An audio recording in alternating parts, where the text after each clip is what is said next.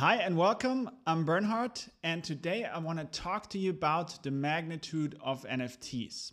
I think it's very important for everyone to understand how big NFTs already have gotten, what they can do, and then make an educated decision on if you want to get involved or how they can apply to your life.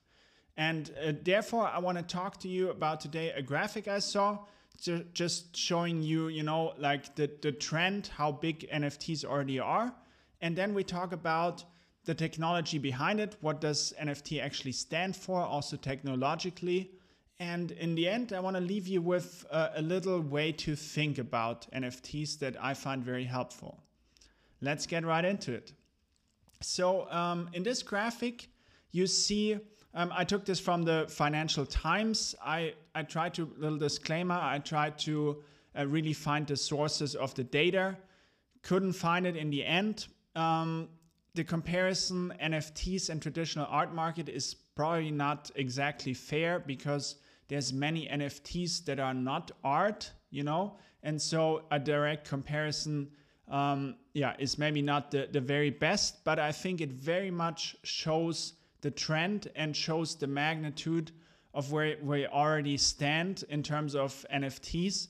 And therefore, I think it's a good chart. It shows here the sales volume in 21, and you see we have about 40 billion in NFTs, and we have 50 billion in the traditional art market. And as someone that is deeply involved with NFTs, I'm in it for 6 months, every day, all day on Discord.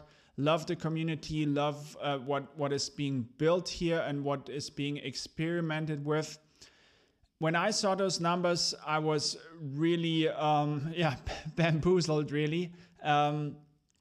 That this space has come so far so quick. The traditional art market has been there for hundreds, thousands of years, and the NFT market, it really started only in 2021. We have the first big project being the CryptoPunks in 2018, but there was not really a market around it, maybe in a very small way, but not like you would say, okay, there's an NFT market here. But in early 2021, that started to change and more came in. Then the Bored Apes were born and all this. And so you look at a market that's really been going on like in a real way for a year, and something that's been there for so many 100 years.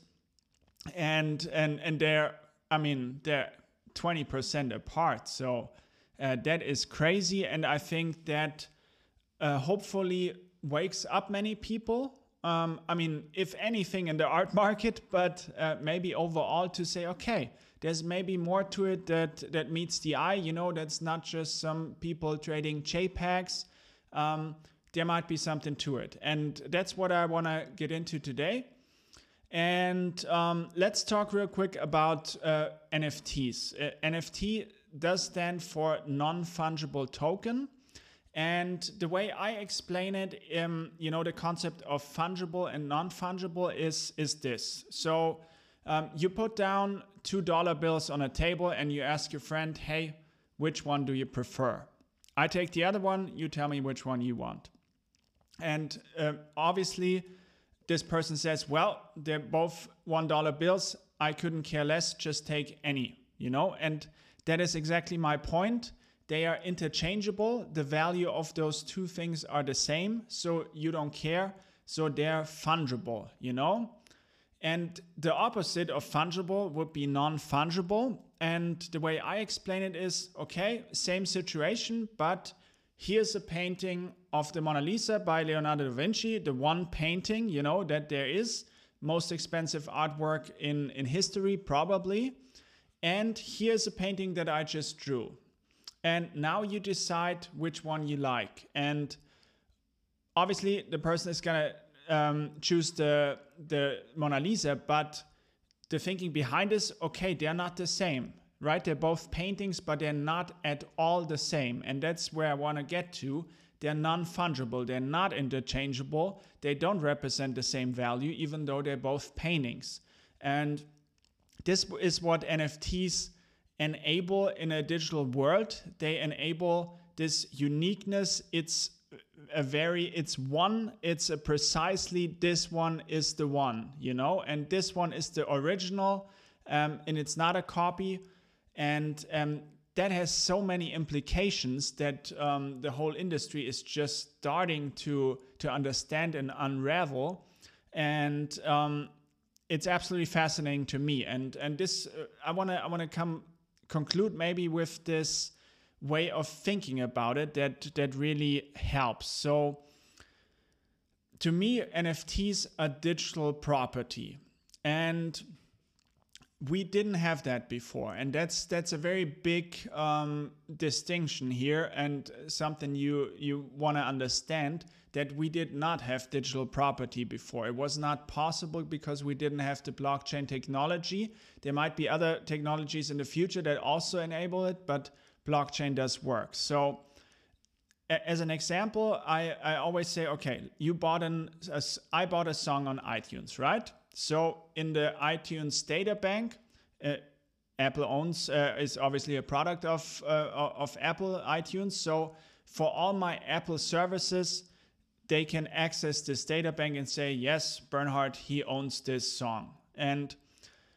But that is where it ends, it's a data silo. If I go to Amazon and say, hey, Amazon, look, I own this song on iTunes, they say, oh, we cannot check that, and we don't care, basically, like, this is our platform. So you see, like, it's, first of all, like, Apple wouldn't like give out their data. They're not allowed to give out their data. So we have those many thousands, millions of data silos that don't really interact. You can build an API and grant access, but in the end, it's very much gated data that stays with one company. And now we have the blockchain, and it changes a lot because the blockchain is a decentralized open ledger. It can be, it doesn't have to be, but let's say the Ethereum blockchain, it's decentralized, it's open. And now for the very first time, people can agree on that data. They can agree on that data entry. Yes, it shows in this block, you are the owner of this NFT, and we can all agree on, because we know how the blockchain is programmed. We know Ethereum is immutable, meaning you cannot change the entry after the fact. Once it's in there, it's in there.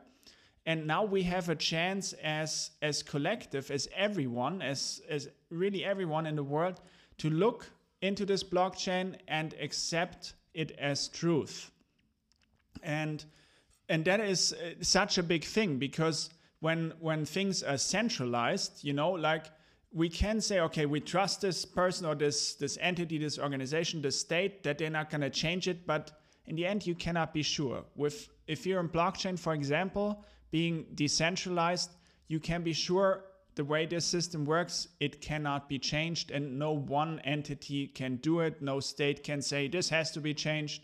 No, not possible. So we have a chance as humanity to agree on a digital truth here, and that enables digital property. And what I want to leave you with is the idea, okay, so physical property, was that a successful idea? Or is it still a successful idea? And I think we would all answer with yes. Yes, it's at the basis of everything really of our life. Every single day is property for the good and the bad, but it's very much at the basis. And so obviously where I want to get to is, okay, we live in a digital world, and now digital property is possible.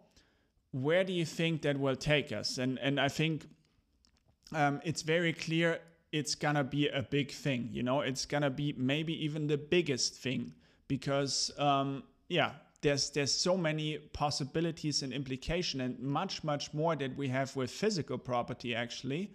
And that will lead us to Web 3.0. That is for another video. But I think that is kind of the magnitude, Physical property is a successful idea. It's at the basis of everything we do. and digital property will be most likely very similar. That's how I think about it. This is not financial advice. I have to say this. And I hope, you found some value in this video. And I'd be happy to see you back next time. Till then, have a good time. Thanks.